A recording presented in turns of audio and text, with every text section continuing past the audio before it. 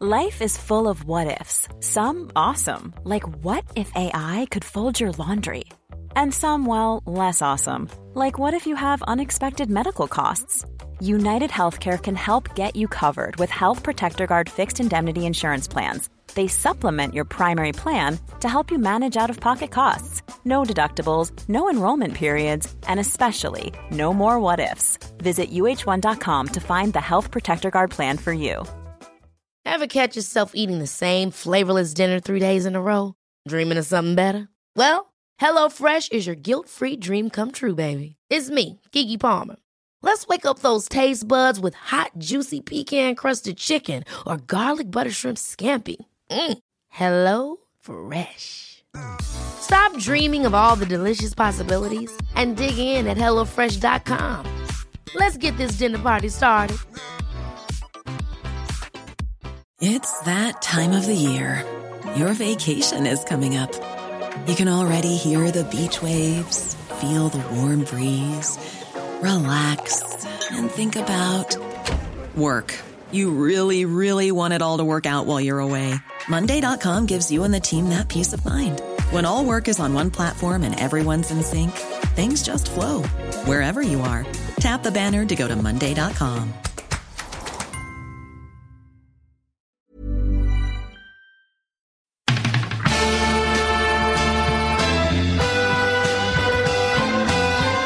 I'm not finished yet. It took me a long time to get here.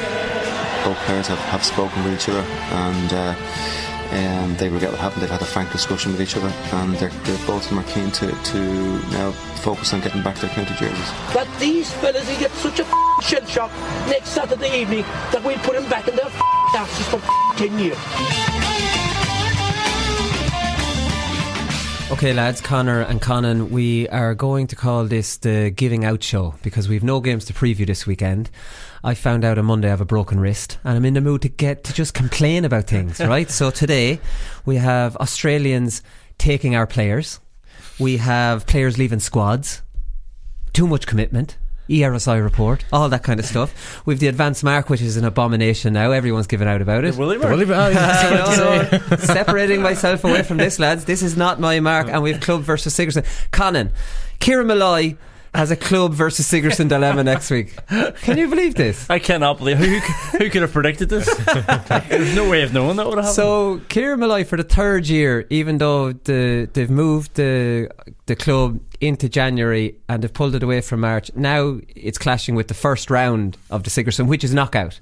And he's in his I think he's in his last year in Galway, and he's a really important player for them, so it's even worse. And he's carrying a knock apparently, and he has to play an All-Ireland club final the week after, so there's a good chance he might not line out for Galway, and even if he does, he could aggravate it or whatever. So why? And this, the funny thing about this is that the Fixtures Review Committee have not scrapped these early season competitions, have put them into January at the same time as an All-Ireland club final. Now obviously down the road they want to potentially pull everything into a calendar year. It just has to happen because it's amazing that this is still happening. Quickly first though, lads, is Jack McCaffrey is confirmed yesterday. He did media roundtable, same headlines, and it's every single news outlet is that my understanding is that he's going gung-ho to play again. I think he had a little operation on his shoulder. I don't know what his medical situation is, so I don't want to be speculating on that. He's off on holidays. I really hope he's playing again. So he's gung-ho to play again. Listen, it's just Cluxton's age really where the speculation is coming in, but that's Dublin fans can rest easy. It looks like Cluxton's although Jim Gavin surprised us all, and you wouldn't know, but it looks like Cluxton's going to play. Yeah, I wouldn't have thought Jack McCaffrey would have said something like gung-ho if he wasn't very confident that he was going to come back again. And he's on the WhatsApp group, so he knows more than us. That's exactly it. He's getting all the gossip. Stephen could have said, I'm gung-ho, lads, to go next year. I highly doubt that somehow. I thought it might have been in for Cluxton after last year, no more than Gavin, probably because it was the 5 in a row as well, but he seemed a little bit more kind of looser and more relaxed after winning it. And when you get, I mean, he's captained 4 of the 5 in a row All-Irelands, and then getting football. He's captain all of the 5 in a row. Sorry, all the 5 in a row. I was thinking back to the other All-Irelands when Brian Cullen was captain. There's only one, 11. Cluxton's been captain. So he's captained all of them apart from one. And then he got Footballer of the Year this year, so I was thinking, geez, what a time to bow out. But I think we found out over the years that Stephen Cluxton isn't wired like the rest of us, and he's probably thinking, why not go and get 10 in a row? Let's be honest, lads, he's a goalie. Like they could play it. Look at what's your man, the Juventus goalkeeper, Buffon. These are goalies. Don't compare them to outfield players. They don't need to be as... I know Cluxton is an incredibly fit athlete for a goalkeeper, but they don't. They can play longer than an outfield player. Like Johnny Doyle and these lads play till 38 outfield. Cluxton could play another 4 or 5 years. And he's a teacher. We know his routine. He told us at the All-Stars. He leaves work at 3. He heads to training at 3:15. Only joking, at about 5. He loves that lifestyle. Why would he want to give that up? No big issue to Stephen Cluxton. I'd say I don't see any reason why he wouldn't keep playing. Yeah, you can go on and be the greatest of all time. Like, he's player of the year. His reflexes are not slowing down. Yeah. And when they slow down, he goes onto a laptop for 5 hours to correct it. No, that was technique, not. You get my point though. Like, I don't see why wouldn't he? He's a lovely lifestyle as a teacher. The whole summer off. I'd say and let's be honest, I've played club with Cluxton. Club isn't his passion. Dublin's his passion. So it's not like he'll go back to his club and be immersed in it, because he never was when I was there. So I see Cluxton having a massive void in his life if he gave up Dublin. Yeah. Is it a little strange that the captain hasn't sort of committed yet for the year? Like, he hasn't not committed. No, I know, but this is just speculation. Why do you have to commit? Why Jack McCaffrey hasn't committed? No, because they're starting the league now, in a couple of weeks, and it's just weird. He's on a holiday with all the others. James McCarthy hasn't committed. Philly McMahon hasn't. All the speculations around Cluxton because he's 38. It's ageism. Leave him alone. He'll be back. Case closed. Giving out, Joe. Getting now off. Let's start. Because I wanted to start on a good news story, right? So now we can start giving out. Cathal McShane. This is a strange one, right? It really is, because this fella's 24. He's 25 this year, right? And he's going for a trial with the Adelaide Crows. Now, he can't play with Adelaide this year. He wouldn't make it yet this year anyways. So say he goes out, impresses in the trial, comes back, plays with Tyrone for the championship, then goes out. Now you're looking at him making his debut. He won't play in the first year. Like, he might break into it towards the end. You're looking at 26, 27 before this lad starts playing. It's the most bizarre transfer I've ever seen coming to the Aussie rules. McShane is an excellent target man in Gaelic football. Excellent. But he's 10 a penny out in Australia for a player that stands on the edge of the square. There's bigger, there's better fellas with the oval ball. I don't see this working out. I think this is all a big mountain out of a molehill. Yeah, and it was interesting that Colin Begley was talking about him being taken out as a key forward and not like a half back. Like but he's not a half back. He's been taken out as a mark getter. Yeah, it is strange, especially for his age, and especially the fact that he can't transfer this year, so that's going to knock him back another year. He'll be 25 by the time he goes out. No, he's 25 this year coming. He's 24 now, so unless he was 24 in the first few days of the new year, he's 25 this year, so he'd be 26 making in his first year. Do you get me? Yeah, and that's his first year. He might not break into the team until he's 27. He's looking at maybe making his debut. It's a load of nonsense, lads. This Mickey Hart probably. I don't blame Cathal McShane going out for a trial. Why wouldn't you? Sure, wrap it up in a holiday and bring your missus out and whatever.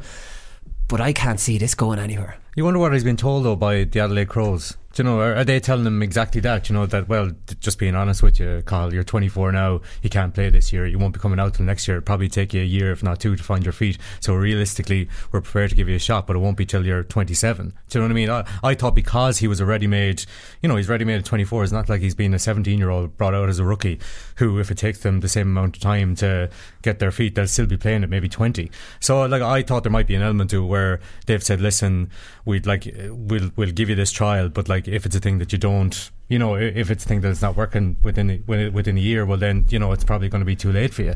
But I know I hadn't really thought about that. I only was reading yesterday. I didn't realise that he couldn't actually play this year, because I was thinking he'd do very well to be going out in a trial in January and then be able to play for Adelaide Crows. He absolutely wouldn't. He'd be lucky if he gets on their second team exactly, this year. Yeah. They have to learn the game. Yeah. Like, I mean, now I suppose in the position he's looking to play in, it is a bit more simplistic. Catch a mark, you're close to goal. You don't need probably the same ball skills as a half back who needs to be bouncing it and needs to be, have vision and needs to kick pass. He needs to catch and score a goal, pretty much, if that's the position he's going for. But like I said, he's not like a huge man. He's not like a Kieran Donaghy. You know, he's 6'2". He's very nicely strong, but like I'd say out in Australian rules, he would be a small inside forward in that role as the target man. This is a strange thing, like, because he's not the most imposing full forward that we've ever seen here in Gaelic football. No. And actually, part of his brilliance, like this year, he's only been playing there a year as well at full forward, is that he's been going short for some ball and then going in behind. He can for do others. both. Like, so it's not like he's just standing dead the square, swallowing up anything that comes near him. Yeah, there's been people like Kieran Donaghy who would have been a much better, sort of more natural fit, and it would have been quicker for them to progress. Yeah. This is a weird one, as you say. There are bigger people out there. It's definitely a weird one. I think Mickey Hart, he was given out saying that it's a bit sad that it used to be the job of some unknown scouts from Australia, but now it's ex-GA people in Ireland who are scouting our players to take them away to another league, which is of no benefit to us whatever. He says it's one-way traffic, and we all know that. We've talked about this enough times to know that it is very unfortunate. Marty Clark came back biting on this because he works in that, and we know Ty Kennelly used to be in recruitment, and Marty Clark is in some bit of recruitment, but Marty Clark kind of rubbished what Mickey Hart said, and he said for Mickey to be suggesting that former GA players have the authority to go to a team like Adelaide Crows and say you should pick him is comical. The hours of research that's done for a profile of a player to fit in with how that team plays, will a guy fit into their culture, where is he at in his life, does he have a career outside of sport he wants to fit in. These are massive things, and they are done only by the clubs.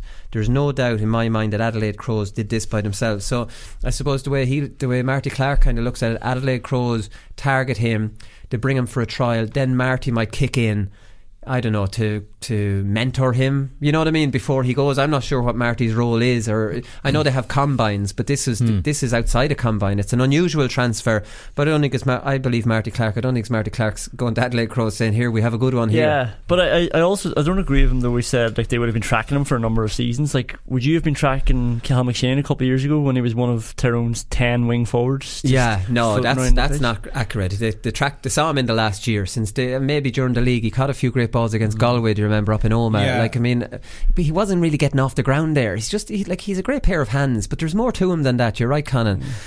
Listen, this is just a weird one for me. I'd say Marty Clark might mean that they're monitoring players in general as opposed to Colin McShane. Maybe. They're keeping an eye on everything, and then this Colin McShane would obviously have come to the fore given his performances last year. But Mickey Hart does have a point in that for these combines, like, is it the Australian teams or is it the Irish scouts that are able to, you know, it would be a little bit disappointing if it's ex-GA players.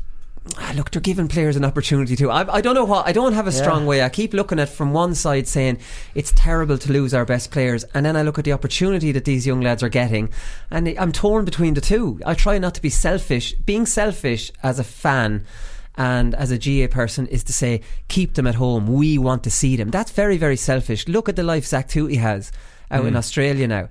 What life would he had living in Portlaoise? Like, come on, you know. Like, I mean, stop. If you stop being selfish about what you want and think about the player, you should probably think this is a great opportunity, and there's nothing really wrong with it.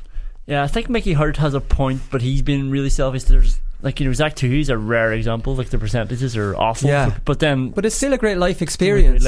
And a great sort of sporting experience as well, because you come back a better athlete and like your eyes open. So. Yeah, I don't know, like, it is hard. And even, like, you know, the likes of Marty Clark and Ty Kennelly, they've got careers after playing sport in this as well, even though, like, you know, it's Dager to GA players, they still have good careers now off the back of this. Yeah, you can understand Mickey Hart's frustration. Like, he must be livid, lads. Of all players for Tyrone to lose is Cathal McShane with the advance mark coming in. Oh, like, honestly, he is the most important player with Tyrone next year, and Matty Donnelly out injured, and we don't know how he's going to come back. Oh, it's a nightmare for Tyrone.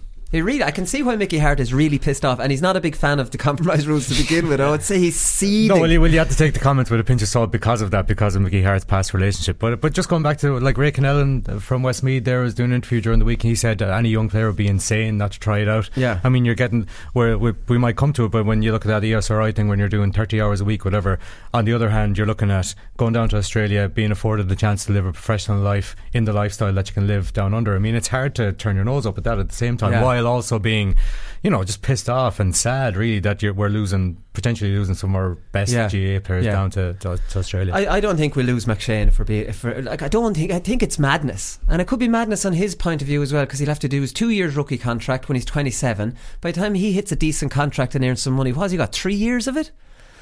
Like, you know what I mean? Tyrone, does he have to do? Can you not be fast tracked? Like, does maybe at his age, but for 2 years, you're not making. A lot of them don't make it. Like Colin Begley was one of the fastest, and he made the senior team towards the end of his first year. Like, and that was, I think, Mark O'Connor did as well.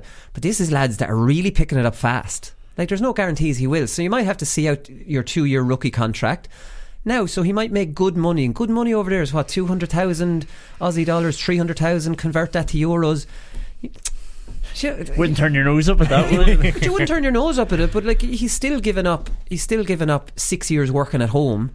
Do you know? Are you going to be financially that far ahead? It depends on where he is in his career over here, I suppose, as well. If he might be at a point where he's not yet started fully fledged down in his the career path that he's going to pursue. So he's thinking, if I'm going to do it any time, might as well do it now. Yeah, no, fair enough. A bigger issue probably within the GA is players leaving squads, and there's talk that it's up to 63. Donncha Boyle had in the Independent, which is just incredible numbers, lads. It just seems unprecedented. It's more than any other year.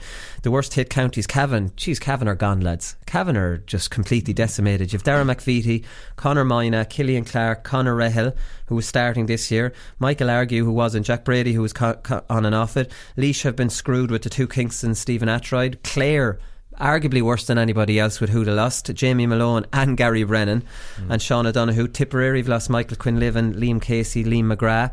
Leitrim, Michael McWeeny, Jack Heslin, Gary Plunkett, Noel Plunkett, Cathal McCrann.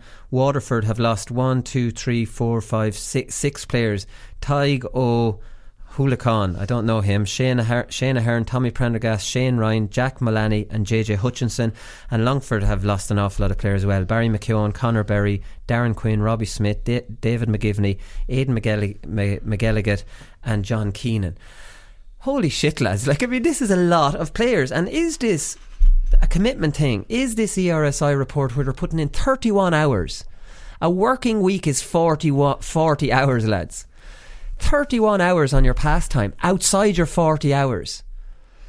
For me, it's not sustainable for most players more than 2 years in a row. I very rarely did more than 2 years in a row, and that was back in the noughties. I'm like, I need a break from this shit. Imagine now, I wouldn't be able to I'd go a year on, a year off. Well, if you're that good enough that you can get in and out. No, I was good enough. What I was going to say, I'd like not as maybe not as extreme as what you said, but I don't think it's sustainable now, especially in certain counties, for somebody to go from it, like having an inter-county career, let's say from the age of 20 to 32 or something like that. I don't know. Could you envisage going 12 or 13 full seasons? If you're not a teacher, required, teacher's perfect. Like look at during the summer as a teacher, I'd say they're bored. If they didn't have GA, that 31 hours slot's lovely. You're almost a professional athlete working evenings. That's the truth though, isn't it? That's what you are. It was just something about like a common thread, if there is one, between maybe the counties that you listed there that are worst affected, is that like depending on like season to season, the absolute limit for them would be, if you're talking maybe Cavan, Laois and Clare, what's that, like a place in the Super 8s is the absolute height of their ambitions, maybe a divisional title. So if they were to really weigh it up realistically at the start of the year, they're thinking, right, I'm putting all this time in and my season is probably going to be over by the middle of June. Now that's like, you should really have a more optimistic outlook than that, but realistically over the course of a number of seasons, that's how it's going to go. That's why I thought that like I thought 10 seasons back to back is completely unsustainable for mid-range counties if you're not regularly competing. But then maybe you think that you can't go more than 2. That sounds even more alarming than I had thought it would be. I don't think it's to the same extent in hurling, because every hurling team in the country has a chance to win something in the summer. Every single one has some chance of getting to an All-Ireland semi-final. You have the All-Ireland series, you have the Joe McDonough, Christy Ring and Nicky Rackard. So they're all fighting for something. They're training now with a view of saying we're in the mix. You know what I mean? We might play in Croke Park if we get to a final. We might do something. Gaelic football doesn't have that for now. So I think maybe a pro of the tier 2 might stop this, lads. It might. Niall Murphy from Sligo, he's a new one, and like, he's a great player for Sligo. He says, one thing that does frustrate me is the length of the season. We're in a county final at the end of October and Sligo were getting together, and that shows you it's a 12-month season. It's crazy. That would annoy me a little bit. The seasonal calendar itself isn't right, and if you had that definite 2-month break, you might not see as many drop out. He's blaming it on the season. We're speculating it might be the commitment levels. I suppose every player's backstory is different. Every county's chances are different. It just seems as the spread of players and the spread of counties this year, just the ones I read out now are just a selection. It's affecting most counties outside the All-Ireland contenders at senior at the top level. Yeah, and I would say in fairness to football, there's more counties that you'll look into with regards that you would with hurling. Yeah, true. But I would actually agree with Niall Murphy. I think if you had a clear end and a clear off season, then I think it would be a lot easier mentally to go away from it and then come back, because 31 hours is a lot, but you can't not do that anymore. Like, that's never going to come back down, as depressing as it is. It's like the winter training ban. People aren't going to stop training because they know that training is going to get them better. So these counties are rolling on with for about these players because they know that they have to do this work. So I think if you had a proper season, then that's probably your best bet. Yeah, it's depressing when you say we can't come back from the 31 hours. Unless when they go back to their clubs in the April that they're the same commitments not being asked of them, but then again they might fall behind, and then the county manager's going to be monitoring them. I think that 31 hours is too much, lads. It's too much for anyone who wants a career. Oh yeah, completely agree. Like when I think you said, is there not more of an uproar about this? I think there has been a bit more uproar, and there's more knowledge. There's more awareness that this is of the dropout this year than there has been in previous years. But I think what will happen is the league is going to start in a couple of weeks' time. We're going to forget it and park it again till the end of the season next season, when we bring up the same issues all over again. Gets and Kieran Malloy is facing another, if he hasn't finished college at that stage, it's another fixture clash. It's the truth though with the uproar about the RSI report. How did that, do regular GAA fans care about what they're putting in, or do they want? I think, like, as a inter-county fan, you're probably going, well, I want them to do that, because I don't see any sympathy with ordinary GA fans for inter-county players. It's almost like, I don't want to use indentured slaves, but it's like, let them do it. Well, if they're doing it, I want them to do it. I don't think there's any, you don't stop and think about, hang on a minute, that's a bit much, no? It's like you're selfishly again going, I want them to do it because I want us to win. Yeah.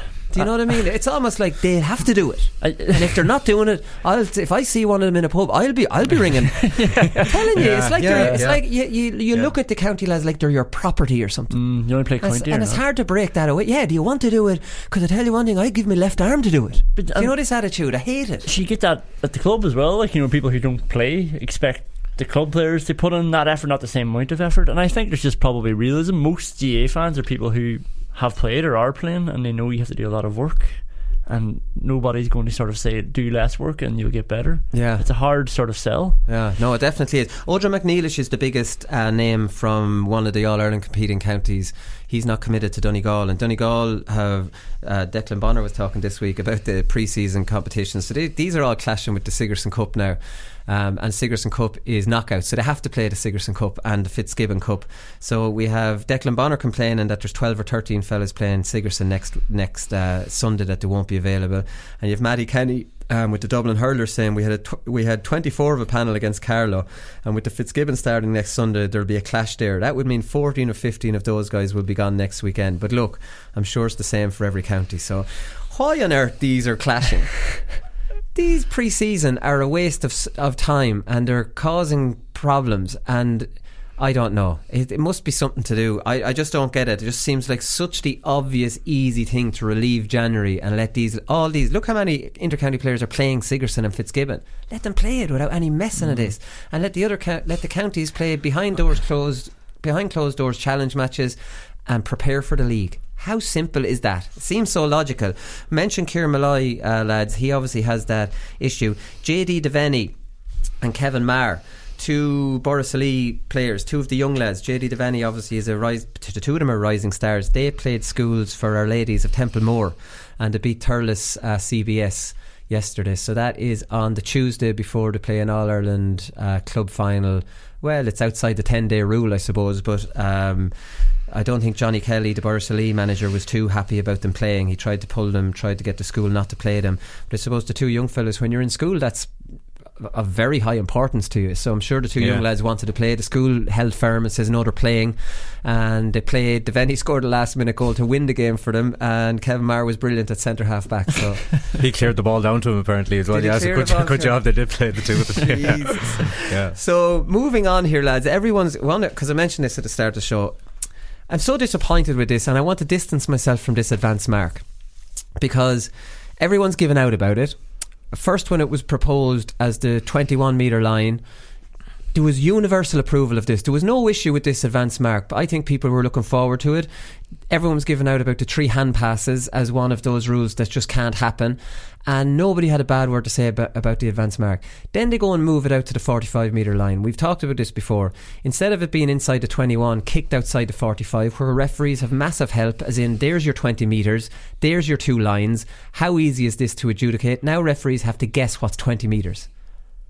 Like at freeze, you go back 13 metres. In their head, they would know 13 metres. Now they have to judge while play is going at a hectic pace, and as a forward is running towards the ball, closing down the space, like the distance, they have to judge as that 20 metres. As 2 players are actually coming closer and closer together, they have to judge, was it 20 metres from when it was kicked and when your man finally catches it? It's just too much. Referees are giving out about it. Managers are giving out about it. Players are giving out about it. David Goff said the added difficulty is that when we're asked as referees to judge on 13 metres, the ball is always stationary. There's another point. Whereas it'll be moving when judging 20 metres. It's really, really difficult. I can see the important decisions being made by referees which will be shown to be incorrect on TV when they take out their arrow and measuring tape. That's very obvious that the Sunday game will become obsessed with, was this 20 metres? That free won the game and it wasn't even 20 metres. Why do we need this? Why do we need this? And then Conor Lane is complaining about it. It's a bit awkward. At one stage a Clare fella caught a ball for an offensive mark. I blew the whistle as I'm now directed to. He stopped and then did nothing. His teammates told him to put up his hand, which he did, and then next thing a Limerick player complained that it shouldn't be up to me to help the Clare fella in taking a point by blowing the whistle. So do you follow all that, whether I read it clearly or not? So he's saying that he's supposed to blow the whistle because the mark is there, but if some players aren't putting their hand up in time and it looks like the referee is telling him to take the mark. Now that's something that needs to be ironed out anyways. Like when players get more accustomed to the mark, they'll know to put their hand up a lot sooner and the mark will be blown or whatever. But that would be an issue inside the 21 anyway. But then again, when you kick a long ball outside the 45 into the 21, there's a good chance if this caught cleanly it's going to be taken as a mark, because play on, isn't as much of an option. So there's a lot of people worried. Ryan McManaman said the offensive mark is proving troublesome. The refs don't understand it, the players don't understand it. This is the second week in a row there's been problems with it. Tomas O'Shea tweeted, he said it before and do genuinely think we have completely diluted our game with this. Once teams get into it, it's going to change things. There's no need. The game's fine without it. We're now giving forwards frees for catching the ball. That's a point we've made here, but it is interesting what he says. Once teams get into it, it's going to change things. So probably this year, lads, we won't see much difference with this attacking mark until some tactical manager like a Jim McGuinness comes along and goes, lads, we're going to pick a full forward line out near the 45, all shooters, and ye get free, and we're going to ping it to you and don't play on. And now we have a game that doesn't resemble Gaelic football. Do you know what I mean? That's the danger I know I'm giving a doomsday scenario which I give out to you for doing, Conor. But at the same time, like, of course managers are going to start figuring out ways to, this is a free kick. Why not get your Donny Kingstons, your Michael Murphys, your Donny Shines, the bigger fellas that are accurate, and place them inside the 45 and start getting free kicks all over the place, and then the game is not Gaelic football. That's a worry. And every single player who isn't our best player or two of our best players, and you just stop when you win it because we don't want you taking any risks. You just take your free. Oh yeah, and they brought it out to 15 seconds to take 15 seconds. That's David Goff and Conor Lane, your 2 All-Ireland final referees from 2019. Now that is a warning signal, right? Yeah, and then there was 2 incidents just off the back of what McManaman was saying. The players and refs don't understand it. Last night in the Derry game, Christy Bradley from Stockneil won a mark, but he played on and he shot and he scored and the ref pulled it back, so the ref didn't seem to understand it, and it caused a bit of an uproar, and there was a hot ball, nobody knew why. Then Michael Carroll, the other end for Donegal, caught a lovely mark and he stopped, but then the ref gave a free out because it was a free kick that was kicked down to him, and you can't win a mark from a free kick. Right. So he didn't understand it as a player, the ref didn't understand the first one, so that's the first couple of weeks, but it's just a bit of a mess. No, the game's too dynamic to be slowing it down with this too far out the field. Like we said, inside the 21, it adds a bit of drama to the game. It keeps defenders honest inside. It means you have to pressurise the ball further out the field for the fear that you're going to give them a lovely easy kick in and a fetch. And I think traditionalists love the odd long ball into the edge of square and seeking someone catch it. That's what the original idea was. Why did they change it? And it's gone from being a popular rule change to a massively unpopular one. Yeah, just the things you're on about there with the mistakes that happened last night, and with Conor Lane, for example, I think they can be. This rule is going to have teething problems. They can be ironed out with fairly clear, introductions to the rule book that you have to do this or this has to happen. I think teething problems like that are just inevitable. Even practice. Yeah, but it's just what David Goff then mentioned. It's the judging of this arbitrary distance of 20 metres when the ball, he mentioned 13 metres there at the moment. That's for a free. That's when the ball is stopped. When you're trying to judge all that while trying to keep an eye on everything while the game is moving, and it's not as if it's a 20 metres kicked in a straight line. It can be a diagonal ball that goes across the pitch. So there's so much to kind of keep an eye on. I think that's where it's going to create real problems. And as you said, the Sunday game will be doing that because it'll be what everybody is talking about anyway. The Sunday game won't be saying, oh, that was only 90 metres. It'll be because everybody after the game is like, oh, he gave that free, he gave that free, or he gave that mark and it was only 18 metres or something, and it makes it so hard on the referees.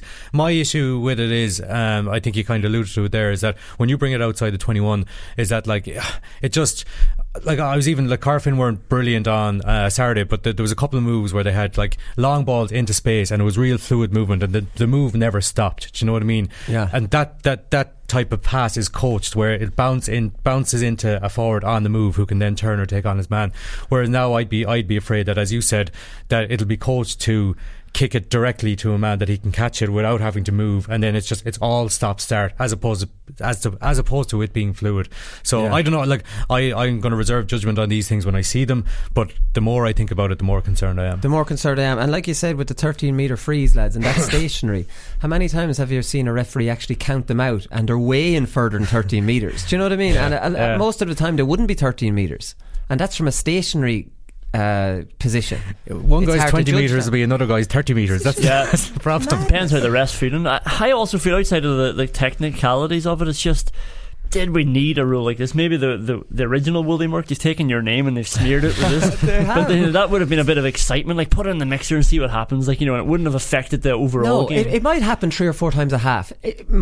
3 times a half. It would have rewarded a big catch in a tight area. Exactly. And you wouldn't have gotten Aidan O'Shea wouldn't have got the shit kicked out of him. He would have won a free. There you go, and you'd be rewarded for getting it in there, and you would see more kicking in there, and that would be it. But 2019, I think, was the first time since 2011 where we came off a season and nobody was crying about the game, because people started to realise, if you're playing 15 behind the ball, you're a dinosaur, you're losing, you're getting relegated.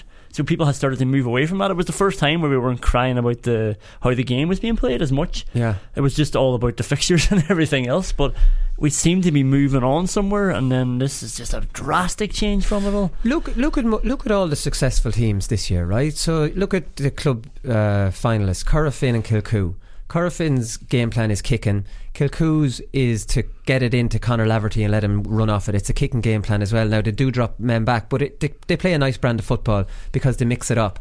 Look who won the Connacht title: Roscommon, kick it in, 2-man full forward line. Who won Munster? And Roscommon are no heavyweights. Who won Munster? Kerry, kicking team. Leinster, Dublin, kicking team. Ulster, Donegal, kicking a lot more. Actually, they're mixing it up nicely as well. Teams that are not kicking are not successful. So the game had been introducing kicking, a little bit more kicking. Now the kicking is going to be rewarded by stopping the game. That's disappointing now. Now, it was brought in before we had a great championship last year, but it's disappointing, and I hate being a doomsdayer, because my attitude is to let's see how this works out, and I'm sure this year it could work out fine, because players won't take marks because they haven't had enough time to practice it. They might actually take more marks. It's what happens in 2 years' time or 3 years' time when this mark becomes part of training, and some manager comes out with a great tactic and it's copied. And now, you know what I mean? What do you do then? You scrap it, and that's kind of it gone. Anyways, lads, you could talk about that all day. Laois Camogie is in the news headlines, lads. They're not going to field a team this year, which is a really strange one. They've an intermediate team.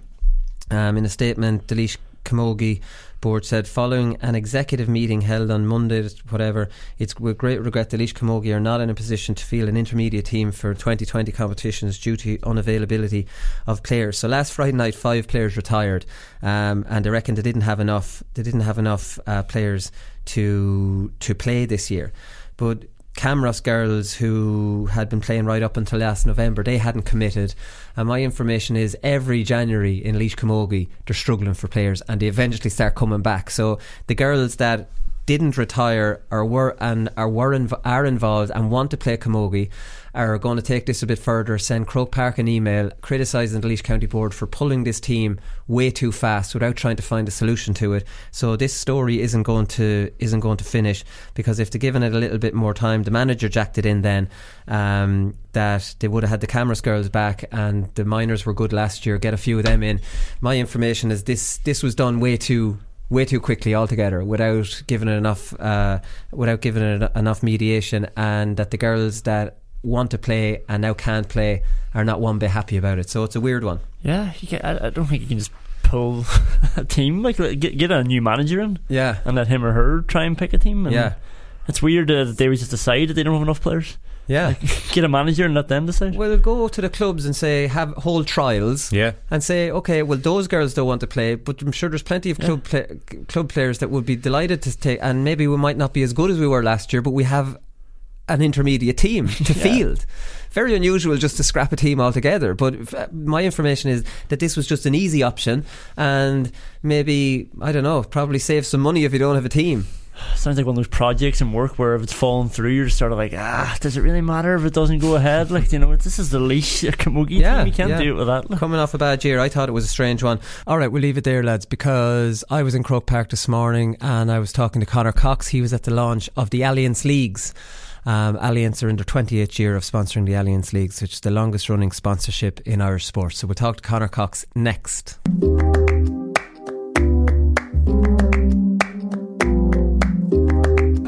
Advice he gave me back then was we were in the Glenroyal on a night out, and I'd never met him before, and he put his arm around me and he said, you won't go too far wrong if you win the ball and give it to me. I said, alright, well, okay. That's great advice. Yeah, it was. For you.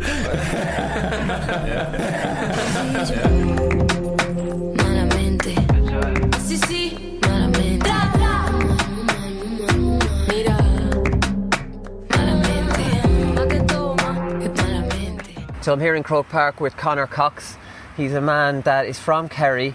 He plays with Roscommon and he lives in Leitrim. That's it. That's a nice tongue twister. Keep your mind going. How's things? You're back training. You have a good year to build on from last year. Yeah. We're back now the last few weeks. I suppose a few fellas maybe still doing a bit of rehab and that, but no, we're out in the field now the last few weeks and it's been very enjoyable. Yeah. So come here, I always want to ask you, like, what's it like playing for Roscommon? Like, because you're from Kerry, which is the kingdom. It's like the most successful county in the whole country, so I'm sure you always dreamed of playing with Kerry. What's it like playing with another county? I suppose the move itself has been seamless enough, just with the panel of players that are in Roscommon and the management, and I suppose people in general there have been very friendly and I suppose nice to me, so that makes it all the more easy. But it's been seamless enough, to be honest. Yeah, I'm enjoying every minute of it. Yeah, and is it weird watching Kerry then in the All-Ireland, because they're your rivals now, they're not your county anymore, right? Yeah, I was actually at both All-Ireland finals this year now, supporting them and hoping they would get over the line, but unfortunately they didn't. But I'm sure they'll come back bigger, better and stronger next year. Yeah, so I wanted to ask you quickly about Kerry when you were down there, because in every county there's players that are good enough, and for whatever reason maybe they don't fancy by a manager, and then another manager comes in and then they get their chance. Like with you played minor, you're on minor panels, you played 2 year under 21, you were outstanding for UCC, but you never got over the line with the seniors. Yeah, I suppose that was it. At the time, I suppose everyone has different opinions about everything, isn't that the way that the world works, really? Yeah. So no, it didn't work out with me with Kerry, but look, I'm delighted to be with Roscommon now, and I'm looking forward to the future of playing with Roscommon too. Yeah, so just thinking back from your situation, that like there's not much more you can do. You're one of the best players for UCC, you're going well with the Kerry under 21s. Like, how frustrated are you when you're down in Kerry and you're not getting in, and you get a league game and you do all right, you score pretty well, and then you don't get another one? Like, are you having conversations with Eamon Fitzmaurice, or do you think about playing with Roscommon? Like, what's going on in your head at that stage? No, actually, funny enough, as you said there, at the time I had so much football going on with UCC. My club were very, very strong at that time, and I had Field Rangers district, so I suppose I didn't really have time to think about anything else other than just go out and play all the games and do my best on the day. And yeah, look, for whatever reason didn't work out with Kerry, but as I said, I'm really enjoying it now at Roscommon and looking forward to the future. Yeah, and I suppose with Roscommon, the first year with Roscommon, this fairy tale stuff really, how well it went for you personally and for Roscommon. Yeah, it was a reasonably good year, I feel, for Roscommon. I think the target of maybe getting to an All-Ireland semi-final, it didn't work out for us in the end, but it's definitely, we've a very competitive National Alliance League to look forward to. And then that'll hopefully lead nicely into Championship this year. But again, it's just to improve on last year. It might sound cliche or something, but there's definitely things that we need to improve on too to make the group stronger. Yeah, I suppose it didn't get much media attention, the game in Cork, because you were both out. Yeah. That was a big win for you, I suppose, psychologically for yourselves. Yeah, it was in fairness. Now, and as you said, look, both of us are out, but it was important for Roscommon to get a win in the Super 8s. The year before that, they weren't so lucky. I think they were new to the whole thing and maybe caught a little off guard, but definitely we targeted the Cork game as soon as the Dublin game was finished here, and we were delighted to get the win. Yeah, and I suppose you're competitive against Tyrone as well. Yeah, that was it. I suppose Tyrone probably had a bit more experience on the day, but it's definitely something that we'll try and learn from for this year and the years to come. What were you surprised when you got the call off Anthony Cunningham? I suppose I was, yeah. Did you put feelers out at all? No, I don't. Maybe my dad did, alright.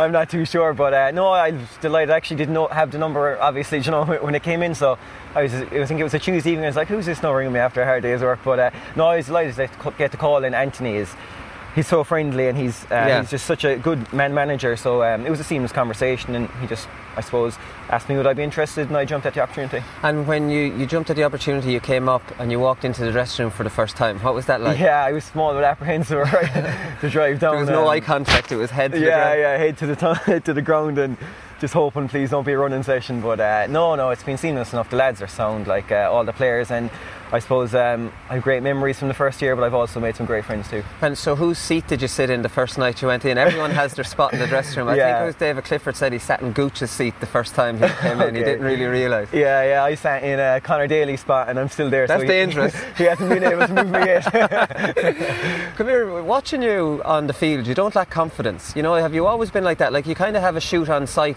policy? Yeah, I suppose I put in a lot of practice, and if I feel that there's a shot on, I'll go for it. But if I suppose there's a man in a better position, I'll try and get it in. But definitely, I've, like as you said, confidence or whatever you want to call it. Maybe just I have a lot of years of hard work under my belt, so I know what I can and can't do in a field. Maybe. Yeah, you back yourself because, usually the way Roscommon play, you're in a two-man full forward line, and when you get it, you're the chief scorer. So I suppose the responsibility for you. Yeah, I suppose that's it really. Inside full forward line, you are kind of responsible for scoring, but I suppose at the same time, the way the game has changed, there's a lot more attributes to it now, like tracking back, and there's cornerbacks out there on the pitch that would be scoring, probably a good few points a year. So you have to try and keep an eye on them too at the same time. But as you said, look, if you're a forward, you're responsible to score. What do you like with that though, the tracking back and stuff? Because let's be honest, you don't want to do that, if we're being honest. You'll do it, but why should you have to do it? I was watching a show with Gary Neville and Wayne Rooney the other night, and Wayne Rooney said when Ronaldo got really good with United, he says, I used to do his work. That's Wayne Rooney. Because he said, I wanted him fresh to be able to win the game. But in the GAA, it seems to be everyone, even the scorers, have to track. Yeah. I suppose, I'm trying to make a case for you not to have to track.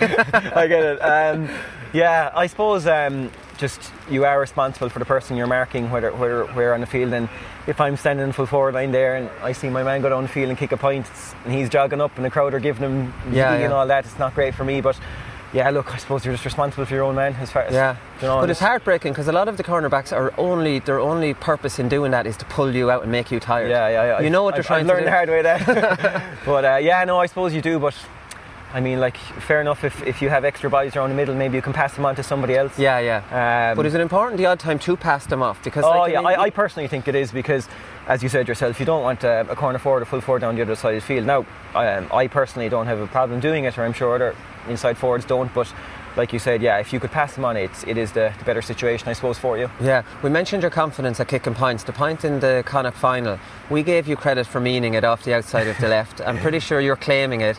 Enda Smith was at the back post, but in your defence, I watched it a few times, you never looked across, you didn't know he was there, so you did mean it, right? I suppose I haven't actually, maybe I saw it a few days after the game, but I haven't really seen it since. But from what I can remember, I think I was doubled up on, I think it was Peter Cook came back to double up, and I just kind of said, I can't go out there because I'll get caught for overcarrying or whatever, so there was nothing else on, so I I went for it, and thank God it went over. But I suppose like on another day, probably would have gone wide. Well, I think you tried it against Tyrone again, did you? Can't remember that. Something similar. Something okay, similar. Fair enough. But I think sometimes there is a reluctance, and this is why it works well for you.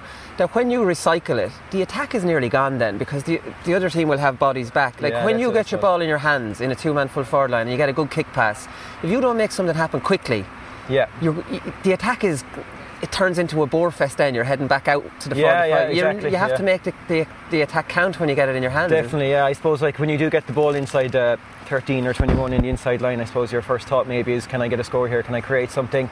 And like you said, if you don't do one of those things in the first few seconds, I mean, there's bodies coming back and you'll have to go around and wrap again. But I suppose, look, there's an enjoyment aspect of that too, that if you get a score after going around and back over again, it maybe puts a bit of seed of doubt in the opponents after having a number of people back and you still manage to get a point or a goal.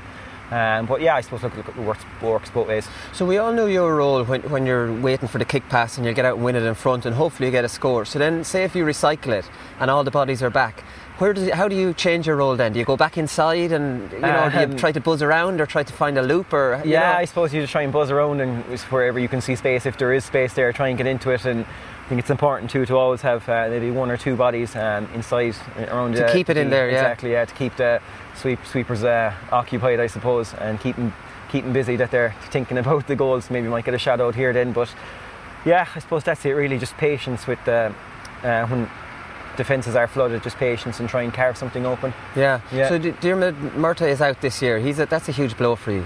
I'm not actually 100% sure about that. I think been reported that he's taken a year out. Yeah, I heard that. Right, it's just I think Diarmuid has had a bad few injuries. Especially with his eye there last year, so he might be doing a small bit of rehab. I'm not 100% sure, to be honest. Okay, right. I thought he wasn't, but maybe it's not 100% sure. You know off the WhatsApp group better than me. So, but like, I mean, what do you make of all these players from different counties? The reports are there are 60 different players. I'm sure it wouldn't be in your head now. This is unbelievable. When your first few years you're proving yourself and it's all exciting, but do you see the commitment levels like as being a little bit over the top, or are you kind of happy to do it? Yeah, look, I suppose if somebody does choose to take a year out and go travelling or wherever it may be, you can't really, be mad at them or anything like that, because like at the end of the day, we're all amateurs. We all have our day jobs. We all might want to have gone travelling at some stage. I've personally done my travelling, so I'm happy enough with it to leave it at that. But some people might not be as fortunate as me. They might have been busy with their jobs and maybe they just get the odd year, a bit of free spare time at work. So I mean, everybody's story is different. So look, I suppose if a player makes a decision, you can't really there's no hard feelings there, Yeah, I mentioned that you're a confident player. I really enjoyed your interview after the Mayo game, because the Sky reporter was trying to push you for a certain answer. He was like, could you believe that a day like this would ever come when you transfer to Roscommon? And you were like, yeah, I could actually. They're a Super 8 team, this is exactly what I transferred for. Yeah, I suppose, look, you don't start out in December and January to play these big games and let a team, walk all over you, bully you. You go out every game to win. Every team in the country does that. So definitely, look, I'm not here to to be training away and hoping to do something. I want to win every game, as is every other player. So that's a Kerry attitude, though. That's just in you, isn't it? Because I don't know. Sure. I think it is. Like, I mean, you wouldn't. It would be obscene for a Kerry intercounty player not to think they're going to win something, or to be happy with a first round win. Yeah, I'm not too sure about that, Naholi. I think that if you are playing the game, you're going to be some bit competitive in your own personal life. So nobody likes to lose. We know that. So definitely, we'll. This year now we'll try and get a few more wins on the belt, hopefully. Come here, have you done much work on the advanced marker? What do you think of this whole thing? So as I said, we're only back training a few weeks, but we suppose like everything in Roscommon we would encourage the kick pass. You do a lot. That's the way we like to play, so I don't think it will change much in our game style, but if it encourages the kick, I mean, you know yourself when you're watching games, teams that kick the ball, they're better spectacles to watch, they're better games to watch. And well, the successful teams are kicking it more, right? I agree, definitely. And again, it makes the spectators better viewing for them, so I would encourage kick pass. The danger is that it's going to slow down the game, that marks will be taken just inside the 45, and that's what a lot of people are thinking, that when coaches start getting to grips with it and maybe start using tactics which just have lads planted to get marks, that the game will completely change. I suppose you'll have to work the scoreboard too, because if there's maybe 10 minutes to go, you're 5 or 6 points down, you're probably thinking we might need a goal here, so you might have to move it on fast. But Yeah, look, I suppose, look, it's in now, so you have to deal with it. So yeah, I don't think it'll make much difference change-wise. Maybe, as you said, if a player wants to take his point, there might actually be a goal on, so it'll be getting used to that maybe. But other than that, I think personally it encourages the kick pass, so I hope it's a good thing. Yeah, it sounds like a good thing. What's a good year for Roscommon, just to finish up? A good year for Roscommon is to improve on last year. I think in the Alliance League this year it's going to be very, very competitive. So we just want to start off well in that, and hopefully the graph keep rises throughout the year. You might lose your first one. Thanks very much, Conor. No worries, Willie. Thanks very much. All right, we'll be back with some more news.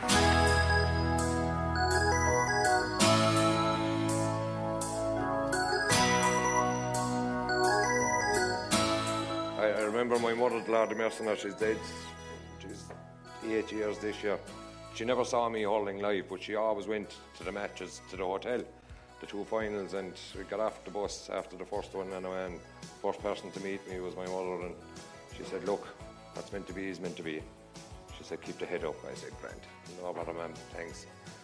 96, back to the hotel again, first person off the bus, my mother says, look, what's meant to be. I said, ma'am, will you give it a fucking right?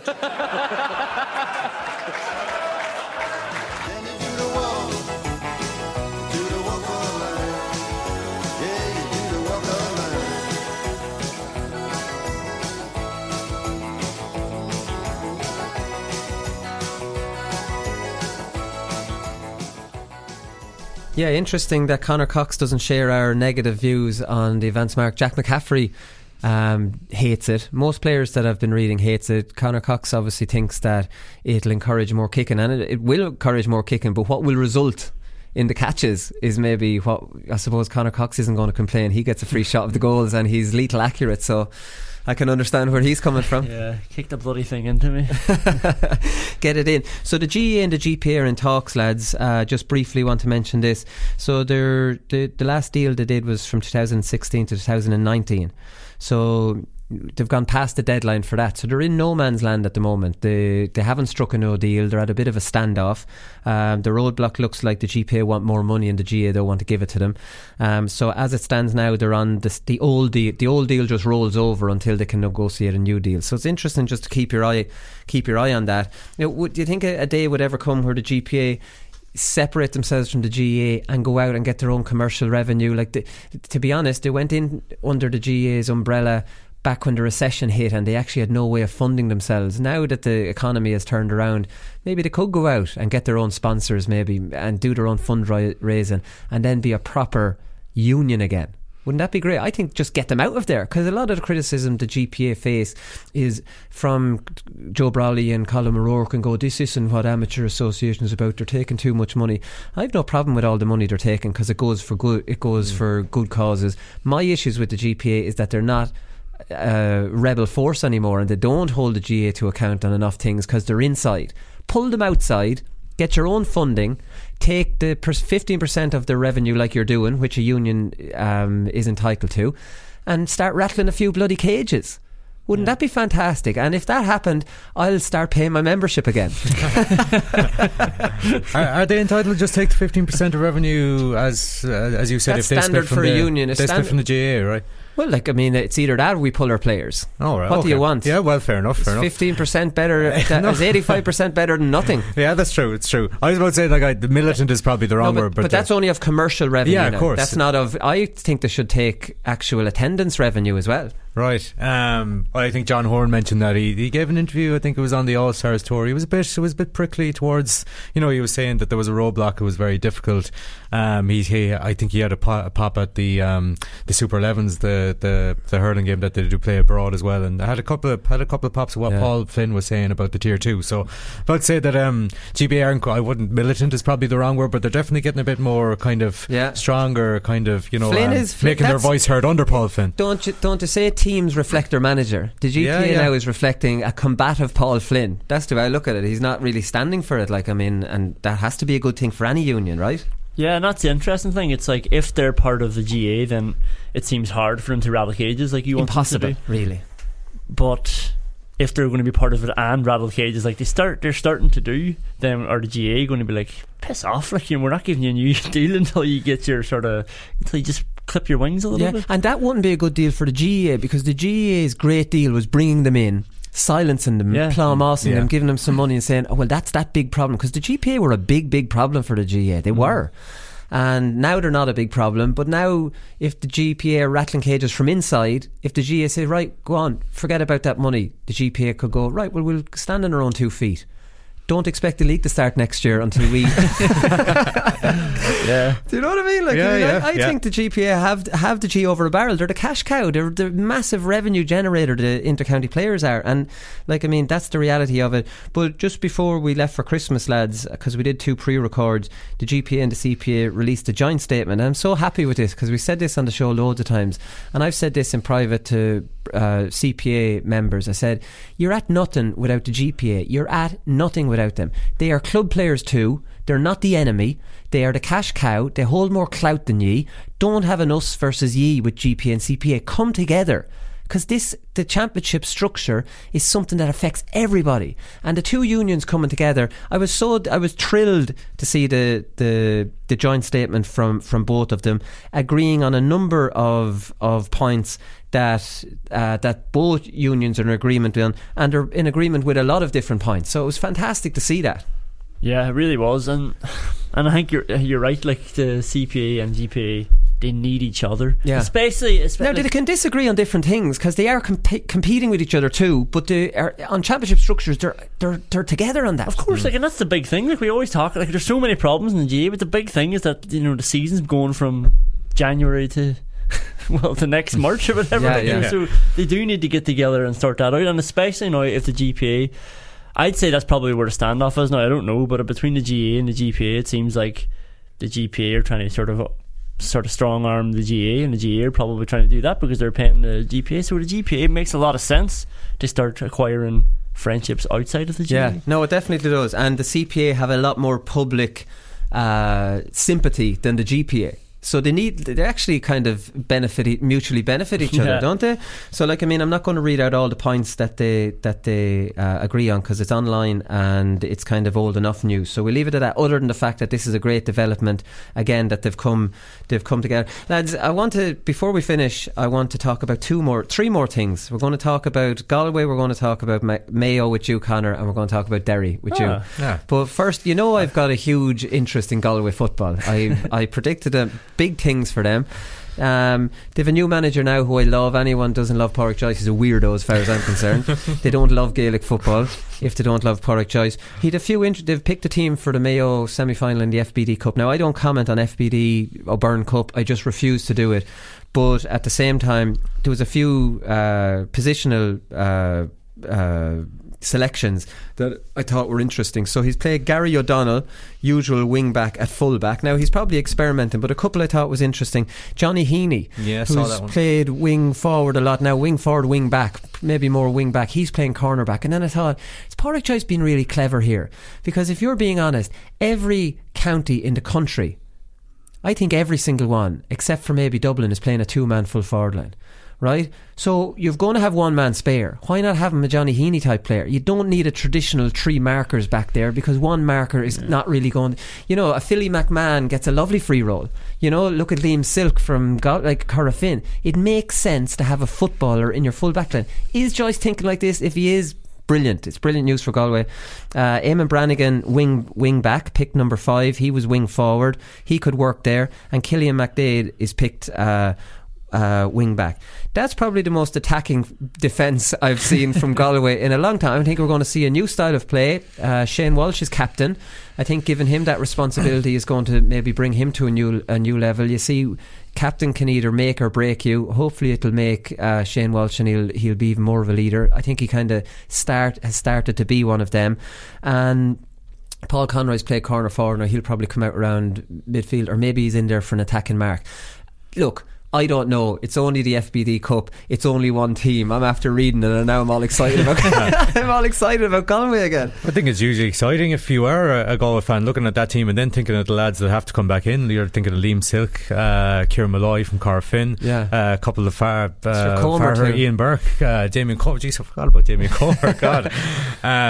So it's obviously really exciting. And just to say, centre back. Just say about the FBD. I mean, it's obviously nothing to write home about, whatever. But in the last few years, years particularly, just because of the rivalry between Galway and Mayo has become so kind of keenly felt, and like Galway held it over us for years. Even in the FPD in the last couple of years, the Mayo simply couldn't beat them, and we couldn't until we bet them down in Limerick last year. So there has been an edge to these games, and there will be an edge, I'd say, on Sunday as well. But Shane Welch at 14, it's a privilege to wear the number 14 in a team managed by Pádraig Joyce, but I would imagine that he'd eventually end up operating around 11 again. I feel he needs to be involved in the game more rather than have him in the full forward line. I also thought that Paul Conroy would come out.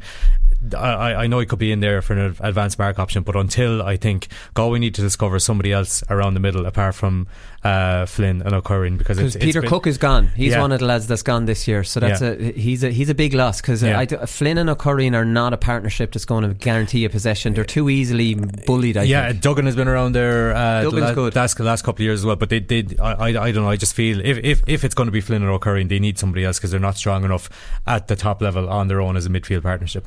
I agree. Maybe Paul Conroy and Duggan might be. I'd have Flynn. O'Curran and nearly just have us coming in as a. So anyways, look, we know they have unbelievable raw materials, and now they have a manager that I'm sure will take them in a different direction than they were. Every team obviously has to work hard and get some bodies back, but the focus on Galway seems to be more taking the game, to the opposition, and that's fantastic for can I try another 3-year I think so, yeah. The Galway Galacticos, we'll score more than you. Okay, Galway will win. Galway will contest an All-Ireland final under Pádraig Joyce. Is that a fair enough one? I think that's fair. Like, if Dublin win the next 3, you can't see Galway beating Kerry or Dublin in the final. If I won't excuse the Kerry one, but if they get beat by Dublin in a final, I'll let you'll have won it. Okay, right. Yeah. Okay, all right. Okay, all right. Under Pádraig Joyce, as opposed to a 3-year deadline. Under Pádraig Joyce. So if he does a Cody and goes on for 15 years, you're safe enough. Well, he won't go 15 years if he doesn't get win to a final. Yeah, true. Right, so I'm winning it if he gets to a final. All right, before we go, Ciara MacDonald's in as a coach. What are we hearing out of Mayo, Conor? Are we hearing new faces? Ciara MacDonald's involvement. What are we hearing? Well, there's a few new faces around the panel. I suppose there had to be, because the likes of Andy has left, Ger Cafferty has left. There's a bit of a shake-up in the backroom team as well. Obviously Ciara MacDonald's in. Daniel Ford, who was in last year, is gone as well. I haven't heard a whole lot about Ciara MacDonald so far. It's not quite Dublin under Jim Gavin, but it's hard enough to get info out of the Mayo setup. But just even hearing little tidbits that he is bringing kind of fresh ideas. I think various new drills and training and stuff like that. He was overseeing like a front and centre for a challenge match that Mayo played against NUIG on Sunday as well. So I think it'll bear out over the course of the league. We'll start to see McDonald's influence, but I think it's clear, like from as soon as he brought in, that like the one thing that Mayo are probably lacking a little bit is that little bit of extra dimension in their forward line. So if he can, and like we're like when you mentioned raw materials with Galway, like Mayo they're not maybe blue chip forwards, but the likes of a lot of really good young talented players like James Carr, Fionn McDonough, Kieran Tracy, these like, so they're a bit raw at the moment, so who better I suppose to polish that rough diamond than Ciara MacDonald. So it's just like it's not really that hard to kind of emphasise his how, you know, the degree of reverence for him in Mayo, but like you can just imagine going into a setup, and if you're young forward and thinking that it's Ciara MacDonald that's going to be mentoring me today or for the rest of the season, it just must be such a huge boost for a lot of them in there at the moment. Be a good boost for them, and it has to be said, James Horan was no slouch on the field either. Like, I mean, he was a half forward for McDonough and these lads, so he'd be well. He's a good coach with them as well. Conan, it's a bit depressing. I saw a half-time score last night. Donegal 4, Derry 2. Say it ain't so. Rory Gallagher's not up to his old tricks. Piss off! Like you're talking about Pádraig Joyce, he's talking about Ciara MacDonald, and I'm doing Rory Gallagher's Derry.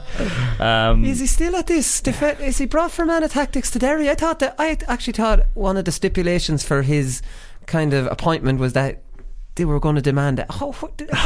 Did we read this, or have we speculated on this, or where do we get this notion? No, I think what Gallagher was saying, that he doesn't play one way. Oh, that was it. Yeah. But as it turns out, he does. we swallowed he's never played any other way.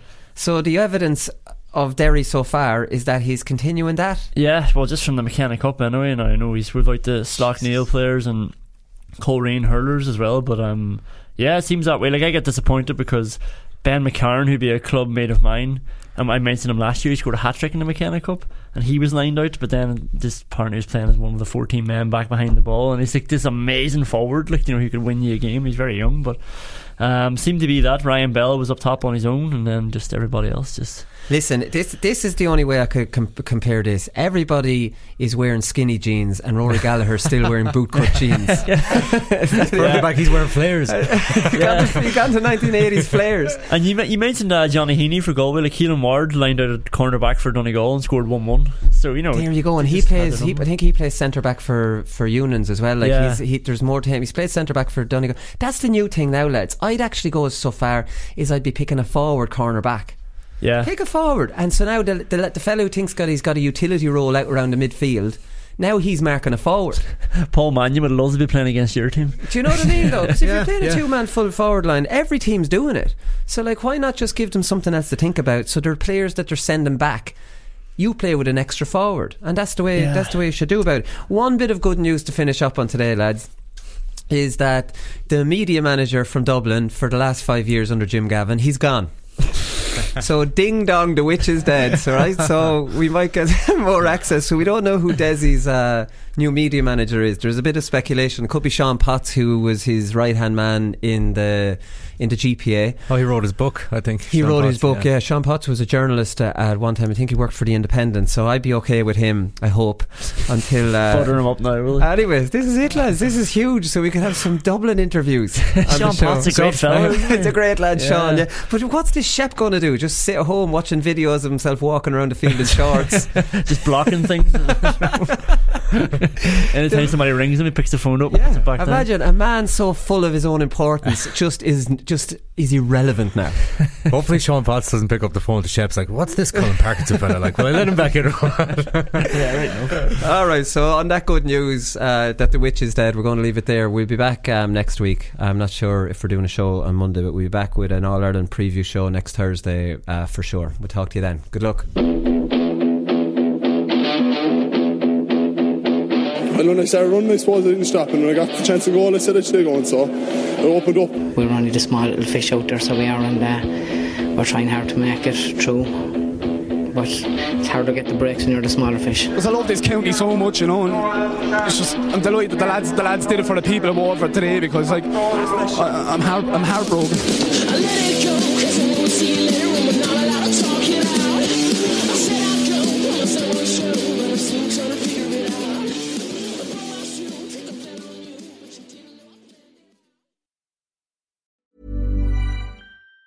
Even on a budget, quality is non-negotiable. That's why Quince is the place to score high-end essentials at 50 to 80% less than similar brands. Get your hands on buttery soft cashmere sweaters from just $60, Italian leather jackets, and so much more.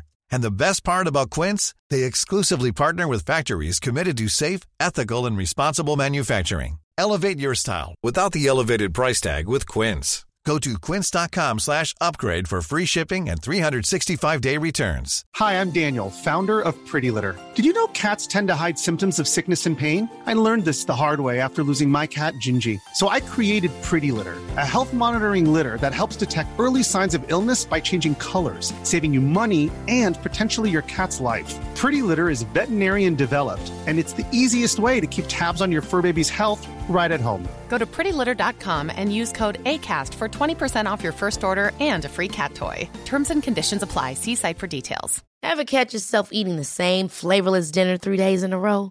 Dreaming of something better? Well, HelloFresh is your guilt-free dream come true, baby. It's me, Keke Palmer.